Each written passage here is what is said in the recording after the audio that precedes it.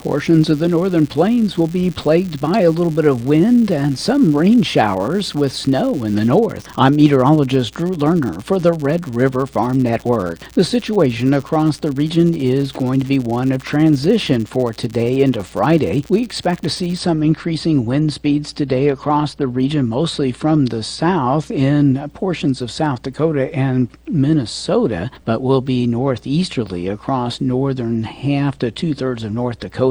And a northeast wind at this time of the year is a little ominous, and it is representative of a developing low-pressure center that's headed into the region. This low-pressure system will be forming over Wyoming and western Nebraska as we go forward through the afternoon, and it will likely generate some very high wind speeds in the central parts of the U.S. plains, but the northern plains and upper Midwest will not be plagued by too much in the way of excessive wind, but it'll be a little breezy out there. Some rain showers are likely to develop as we get into the afternoon, but the precipitation is going to be very disorganized and mostly quite light. Off to the northwest, there will be some snow that will develop across Montana and western and north central parts of North Dakota as we go into the evening. The low pressure system will relocate over eastern North Dakota by dawn tomorrow. That will likely take the most significant precipitation farther to the north into Canada's southeastern prairies. Widespread snow will occur in Manitoba and southeastern and south central parts of Saskatchewan, and some of that will likely reach into western and north central parts of North Dakota and further west into Montana. For the eastern parts of the Dakotas, though, some scattered showers will likely occur, and the most organized rain will probably end up in the northeast corner of North Dakota and northwestern Minnesota. As we go forward through the day tomorrow, cooler air will filter in behind the low as it shifts into southwestern Ontario, and that will likely bring snow into a larger part of North Dakota and the northwestern one-third of Minnesota. Some snow flurries and snow showers could occur farther to the south, but the only meaningful snow is going to be near the Canada border in North Dakota and perhaps the far northwest corner of Minnesota, and that will occur by the time we get to Friday morning. Snow accumulations in those areas will run from 2 to 4 inches. Farther to the west, along the north central and northwestern North Dakota border with Canada, there could be upwards to 6 or 7 inches of snow, but only right at the border. In contrast, moisture totals in South Dakota and southern Minnesota will not be very impressive at all. Trace amounts to 1/4 of an inch is about all that can be expected. Temperatures will be turning cooler, and we expect to see the readings behind this storm system slipping into the 20s and 30s. We may see that as soon as Friday, and will stay with us through much of the weekend. For the Red River Farm Network, I'm meteorologist Drew Lerner.